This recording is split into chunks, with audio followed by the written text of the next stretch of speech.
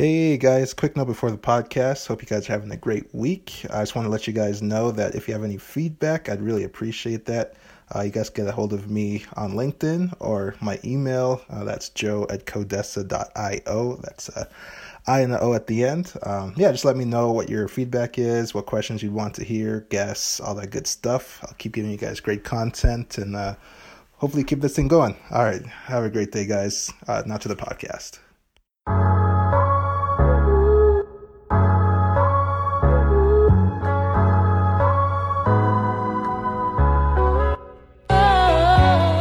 Hey, business family, welcome to another episode of Joe Momo Presents. I'm here with a really special guest.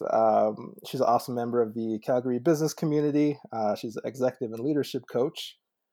She's one of three master certified coaches in Calgary, one of 54 in Canada. She has 15 years of experience. She's a contributor to Forbes and a MBA mentor through the Hezekiah Business School. Aside from all the accolades, I have Jen Lofgren with me today. Welcome, Jen. Thanks, Joe. Great to be here. Awesome. So yeah, let's jump right into the podcast. Maybe tell us a little bit about your origin story to give some context to the listeners. Well, I think a place to start is to talk briefly about where I started my adult life. And as a teenager, I found myself at 15 uh, experiencing a lot of adversity and living out of a shelter and trying to go to high school. And I managed to make my way through. And I had some really great teachers, one in particular that showed up as a informal mentor for me and seeing my strengths along the way and helping me really think about who I wanted to be. And I finished high school just barely, managed to graduate with the minimum number of credits and didn't have a lot of direction in where I wanted to go with my life and career. And I took a couple of years to work, and I had the opportunity to work with one of Calgary's most respected interior designers at the time. And I went from being a struggling youth and living in a shelter and having unstable housing to spending time with some of the wealthiest families in our community. And what was important about that experience is uh, I had a chance to meet people that I thought were different than me. And, there's one story that stood out in particular. One woman, she would call the office and she'd call and I'd answer the name of the company and she'd say, "Virginia, how are you?" And I'd say, "Oh, it's Jen. I'm good. How are you?" And next time she would call and she'd call me Virginia again and again. And one day, this happened again. And she says, "Oh, Jen, I'm so sorry to call you Virginia. It's just you remind me of my best friend, and her name's Virginia, and I hardly ever get to see her anymore." And from then on, every time she called me Virginia, I would just say, I'm doing good. How are you?" And no longer correct her. And it was from that experience and a few others that I decided that looking back on where I'd come from and what I'd been through and how everybody's really dealing with the same challenges, I decided my path was going to be psychology. And I entered university in psychology, and I wasn't successful. I didn't have a great GPA. I wasn't getting into my faculty out of general studies. And I decided to take a break from university to create a plan and figure out how I was going to be successful and get some more support around myself. And I started doing some technology work. I was working as computer department manager for a retail company in Calgary.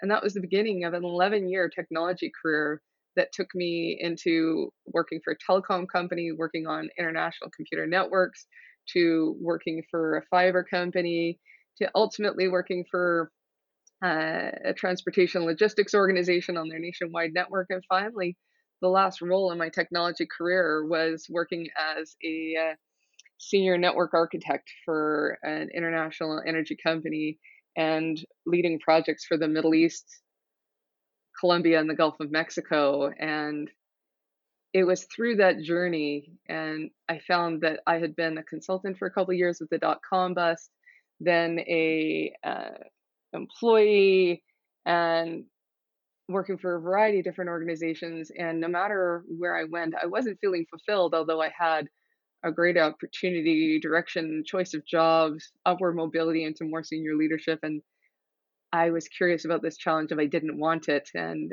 I had to spend some reflective time on exploring the question of if not this, then what? And I discovered I don't love the core of what I do. I'm really good at this technology thing, but I like all the other things around my career. I love growing and developing my team, partnering with the business on strategy, leading through our challenging projects, and creating strategic plans for the future. But I didn't love the technology, and so I made the courageous choice to go back to school full time to Mount Royal University and achieve my HR designation to support me with an interest I had in leadership, culture, and teams. And when I came through Mount Royal University, I ended up achieving my designation and graduating with a distinction and a new level of success in my personal growth and professional growth. And then looking at what did I want with this new career, and I my first opportunity was inside an organization in HR, doing leadership, culture, and teamwork alongside with some other HR projects. And that only lasted a few years because the bulk of the work that I loved to do was leadership, culture, and teamwork. And that work was going to shift and change because there'd been so much transformation in the organization to that point that the projects weren't needed to the same extent they were. And I was facing, okay, now do I go find another job and another organization doing the same thing, or do I accept a very different role in HR in my organization? And I decided to take another leap and leave my organization and layer on some additional training, professional coach training, and start Insido Executive and Leadership Development in 2009. And boy, oh boy, did I pick a time to start a business. I started a business in a downturn. And in hindsight, it's the very best time that I could have because it gave me a real education in how to run a sustainable business. Because anybody can start a business in a boom. If you start a business in a recession, it teaches you how to build a sustainable business for the long term. Absolutely. That's really inspiring. Thank you. Yeah, I know from lots of other podcast guests, it's rarely ever a straight path. So when you did start, I guess what's one thing you wish you had known when you began your career? I think it's something that I've learned to appreciate along the way, and that is a career in coaching and leadership development. That running a business, you need to focus on running your business. Yes, it's important that I am providing great service to our clients, and I'm an accomplished coach and keep up with my own professional development, and members of our team are providing great value and uh, accomplished coaches. Yet, in the role that I'm in leading the business, it's so important to focus on running the business and such great business acumen. And it's something I've grown and developed over time that I wish earlier in starting this business I had developed greater skills around business acumen in terms of being an entrepreneur. And I waited many years to join the Calgary Chamber of Commerce to learn and be mentored by other business owners, not just other professionals in my area of expertise. And I wish I did that from the very, very beginning. I think I would have supported us in getting to an even greater level of success earlier on in the business than I've achieved today. And we've achieved great success in business today. I just know that having developed that business acumen and having other business owners, whether or not they're in the same space, for that business mentorship would have been a great value at the very beginning. Yeah, sometimes as business owners, we get sucked into being in the business, not so much working on the business. Yeah.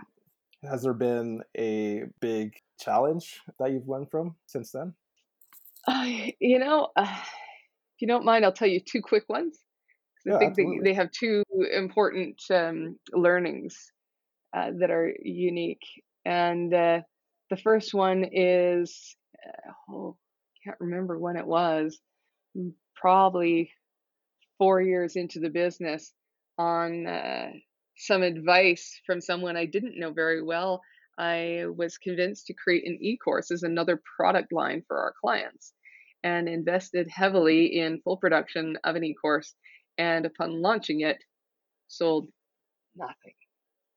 My big learning from that was I created a product that I hadn't gone through minimum viable product testing, and I built a product for clients that we no longer served. It was a product that was focused on entry level leaders, middle managers, and I wasn't paying attention to the shift in our clients that we were starting to serve most of our clients, director, VP, and C suite at that time. And those are clients that aren't looking to take an e course. And I learned my lesson to sit back and reflect and really talk to our clients and understand what are some of the other challenges that they have and how could we meet their needs, whether it's in different ways to offer our services, new services, or helping them with new challenges. And that was a mistake I made at that time that I've greatly learned from. And I think the other one is not a big failure, but a challenge was in 2015, there was another economic downturn. And that one was a challenge because I saw some of the signs that there were going to be some changes in the energy industry. No one could have anticipated the global collapse in energy prices and the geopolitical challenges around it. And we lost 70% of our business between September and November 2015. But what I Wow. had done starting in January, when I started to see some of the challenges in the energy industry, thankfully, because my husband is in the energy industry himself. And through that learning, I had learned to see some of the signs of up and down. I started doing more business development back in January, that 2015, in the other sectors that we were serving. And we lost that business, all of our energy and energy services clients, 70% of our business in the fall of 2015. But because of my business development efforts, which was really building relationships in those other industries we served, come January 2016, new clients started to call, new opportunities started to come. We replaced that business by the end of February 2016. It was fast and furious.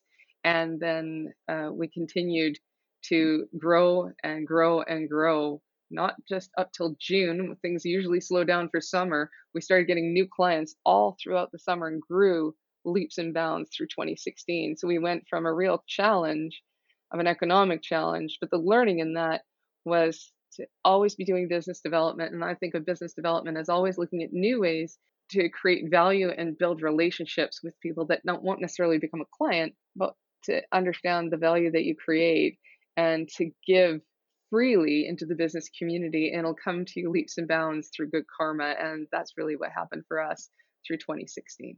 Wow. Yeah, talk about turning a negative into a positive. That's amazing. Thank you. I love the advice of always putting good karma into the ecosystem. It always comes back somehow. Maybe not right away all the time, but it usually comes back in leaps and bounds, like you were saying. For somebody wanting to pursue a career in leadership coaching or your industry in particular, what advice would you give them when starting out?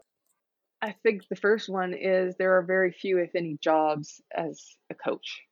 And a lot of Mm, people will go down this path hoping that they're going to find a coaching job. And a choice to become a leadership coach is a commitment to being an entrepreneur and a commitment to that business acumen piece I talked about. And I think the other thing that's important is it's important to go get professional coach training. I see so many former HR professionals or former executives and people from all walks of life wanting to become a coach, and many of them deciding to become a coach because they've got lots of great background experience and they're just going to serve people and create a website and start a business. And they struggle because the service they're providing isn't coaching.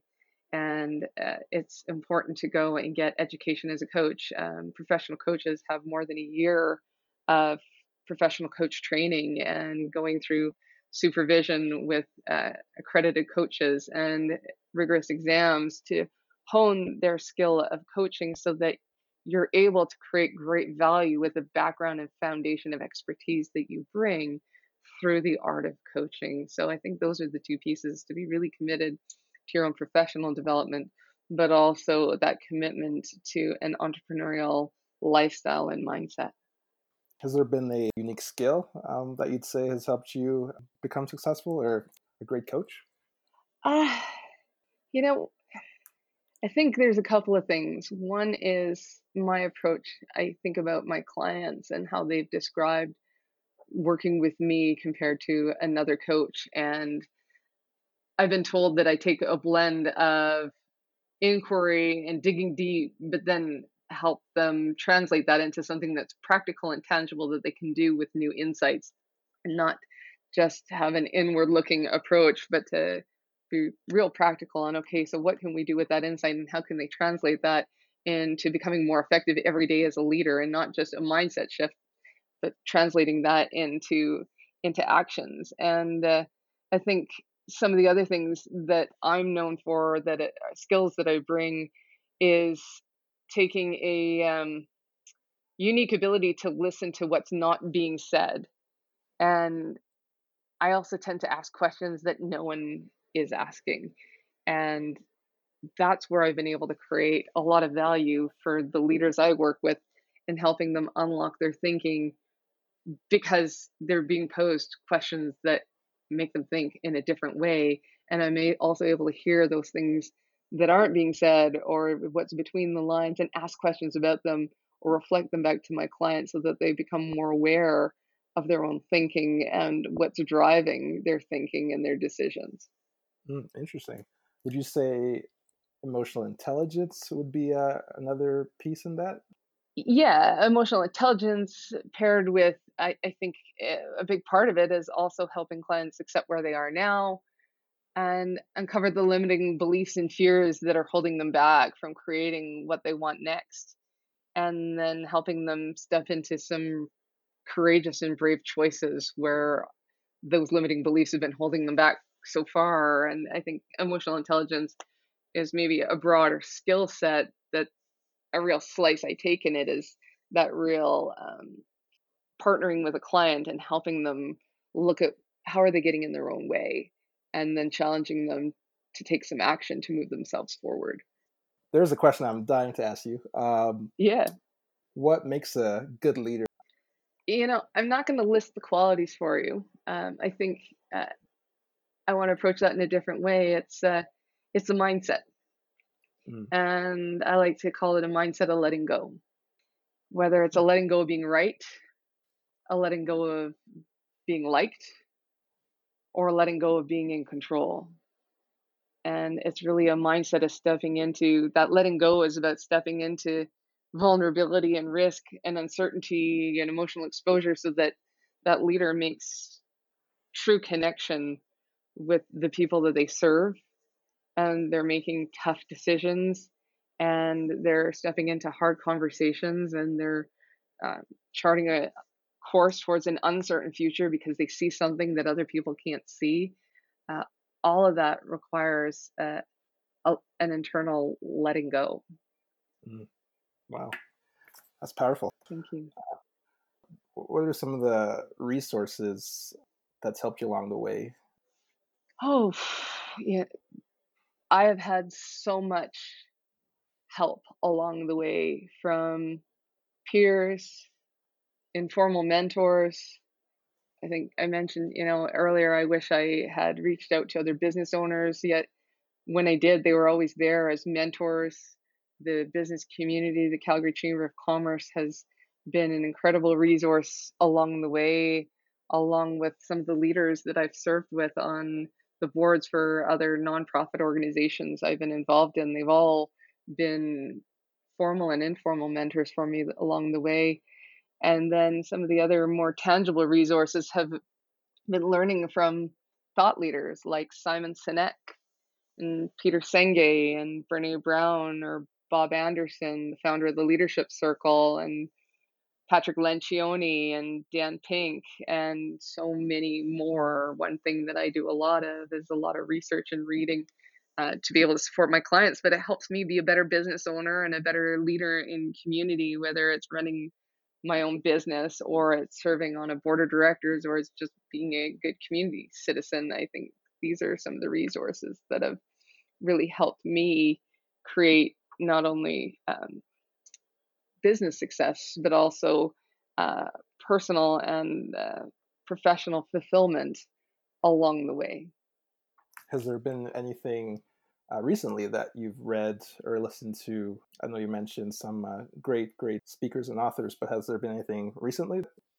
Yeah, there's a great book that I received, as a gift from someone or at a conference, and it sat on my shelf for a year. And I don't know about you, I end up with the stack of business books that I want to get to eventually. And in the line of work that I do, there's it's an ever growing stack. And there was this one that just sat there and looked at me from time to time, and I was drawn to. And then on a week off last summer, I read it, and that book is Essentialism by Greg McKeown, and it was an unexpected book. I thought this book was going to be more about cleaning up your house and uh, taking a minimalist lifestyle, and it was an amazing surprise because what I found inside it is that it's all about the mindset of leadership and about that journey I was telling you about of letting go, that Greg McKeown beautifully walks through many of the different elements of adopting a leadership mindset. And he doesn't call it that. Yet, as I worked through that book, I saw all those things that I talk to clients about presented beautifully in simple, easy terms to look at how do you walk through that journey of developing that mindset. So that book is Essentialism by Greg McKeown, and I'm sad that I waited a whole year to read it. I wish I read it sooner, and now that I read it, I can't unknow it, and it's often a book I recommend to my clients. Fantastic. I'm adding that to my iPhone notes right now. Essentialism, Greg McEwen. Got it. Because, yeah, I know that leadership doesn't just come from a title. There's a bunch of processes and mindset shifts and tweaks that you have to make to become a great leader, including emotional intelligence and, like you're saying, the letting go piece. Well, Joe, and I talk with a lot of leaders about you can learn all the skills and tactics of leadership. But if you're going to apply those from one mindset versus another mindset, the mindset piece makes all the difference on how you execute on those skills and tactics. And I use the example of if you learn how to give feedback to someone and you learn a framework and you go deliver the framework and you do it from a place of not caring and no empathy, then the chances of that person hearing your feedback are reduced. But if you come into delivering that feedback from a mindset of not being right, and a mindset of care and concern for that person, but also boundaried and letting go of being in control of what they do with it next, then the chances of that person accepting and hearing your feedback and considering it goes up dramatically. Interesting. Kind of going back into leadership coaching and your industry, what's one common myth about leadership coaching that you wish was debunked? Could I give you two? Sure. First one is coaches solve your problems.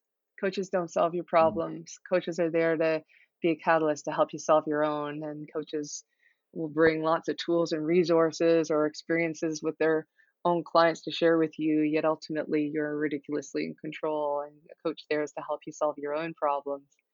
And I think the other one is just because someone uses coach in their title doesn't mean they have any training or qualifications to become a coach. And it's a space that there's a lot of confusion.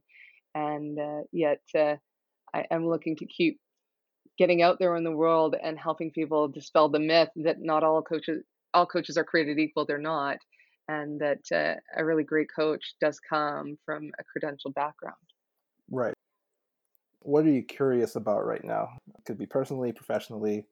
Yeah, there is, and I think it comes from the circumstance we're in right now with the challenges in the world and having to engage in our relationships differently and our businesses differently. What I'm really curious about now is looking at how do we approach building relationships in an ever disconnected world where we're wanting connection more than ever. And more specifically, I'm curious about the challenges for men. Probably 70% of the leaders that I work with are men, and seeing the challenges of men having shrinking and shrinking communities with other men. That's really where my curiosity is lying right now, is this challenge around creating connection, given all the connection challenges we're experiencing right now, but specifically that challenge for men having community with other men. Interesting. I've never heard that before. Is there any insights that you have to this challenge? It's something I've been observing and seeing with my clients and all others in my personal life, and I guess what I've been testing and talking to people about is looking at how I can be part of a solution around that. So one of the things I'm going to be doing in the next few weeks or month and a bit is launching a leadership group that's for only men, and try testing that out online as a pilot to look at not a leadership program for men, but a leadership program that's focused on helping men talk with their peers about the challenges of leadership and bringing forward the mindset of leadership challenges to work through, but helping them engage in conversation with one another. And if at the end they don't need me anymore and they launch into having their own community, then I've done my job. The goal is not to teach them content, it's to use some content to as a topic of conversation and to unlock their learning in community with each other and look at what emerges for them from that process. Very cool. So, kind of stepping back again, how's Calgary changed in particular from when you started to where you are now? I think the dramatic thing is the big shift in the energy industry, and as a result, our economy as a whole in Calgary has dramatically shifted. We were the coveted head office of the West City, and we're struggling with identity now as a city, and the business community is also struggling with identity and who are we now as a business community and a community as a whole. And I think Calgary is in a period of transition and identifying who we want to be next, because we can't go backwards, we can only go forwards. And there is no what was, there is what's emerging next. And so I think that's the biggest shift that I've seen in Calgary, is really this mindset shift that's happened as a result of the collapse of our energy sector. Interesting article on your website, strategic planning in uncertain times. It'd be awesome to get some of your insights, share some of your insights with the listeners as well. Well, and we did a webinar on that actually earlier today, and there's a couple of things we were talking about. Is strategic planning in uncertain times is it's like you're building an airplane while you're flying it, and you're running the business, and although you're in crisis mode, need it how important it is to have a direction and to build that strategic plan framework, yet keep it really simple. Like building an airplane in the sky, uh, you got to tend to the really core essential pieces and let go of all the nice to haves, because you don't have the time to deal with that. You're still flying the plane and time is of the essence. There's also some direction you've got to build in and to let go of the perfection that goes with it. And uncertain times, it's actually a really great time to do some strategic planning, because it cuts like a knife through butter towards what's important. When you're doing a SWOT analysis in uh, certain times, or really no times are certain, but we can have the illusion of that, we can get distracted with what truly matters, or what really our strengths are, and what the opportunities are that are we're presented with, because it's like the smorgasbord. Yet in uncertain times, we're able to cut through to what really needs to grab our attention and what we really need to pay attention to. And the last piece I think that I want to share, and there's so many things we talked about, but it's looking at it's not so much about the written plan. Yes, it's important to write it down, but what's really important is to engage in the process of strategic planning, is getting alignment with your team and having the hard conversations about what are we going to say yes to, and even more, what are we going to say no to and why. It's about making tough decisions and placing a bet on a particular direction, even though it's uncertain, because everybody needs direction. And yet, if your leadership team isn't aligned on a direction because you haven't had the tough conversations, then you're going to keep going in circles. And everybody needs a vision and direction, even if it's going to change. Absolutely. a couple more questions here. Just again, so much value, leadership value, and value from just your insights. Where can our listeners connect with you online? And also, is there any upcoming webinars you'd like to spotlight, or any upcoming events or content that you'd like to make our listeners aware of? I think uh, first and foremost, listeners can connect with me through our website on incito.ca. And I publish a monthly newsletter, article on a leadership topic, share another thought leader's perspective on the same topic, and then a video on the topic as well for those that are looking for a video. I'm really engaged in conversation on LinkedIn, and then they can also find me on Twitter at Jen with two N's underscore Lofgren. And in terms of upcoming webinars, we're doing a regular webinar series as a result of COVID on Fridays at 1 o'clock. And we post those through our social on LinkedIn. And our next one is going to be a coffee with coaches next week on Friday at 1 o'clock. And I'm also speaking at the Leveling Up E-Summit on May 27th. So there's a few places that they can connect with me and stay in touch. I usually like to end the podcast with our guests giving maybe a question to the audience, or maybe a story to kind of leave them marinating with this great value and insights. And there's a quote that stands out for me, and this quote I was introduced to by an organization I serve on the board for, the Calgary Youth Justice Society. This is a quote that they use in their leadership development program for struggling youth. And I think before I share the quote with you, a little bit of why this is important to me comes from this adversity I had as a young person, and my choice around possibility. I live my life with a belief that we create our own possibilities, and that I'm ridiculously in control of what I create and what I do in response to my circumstances.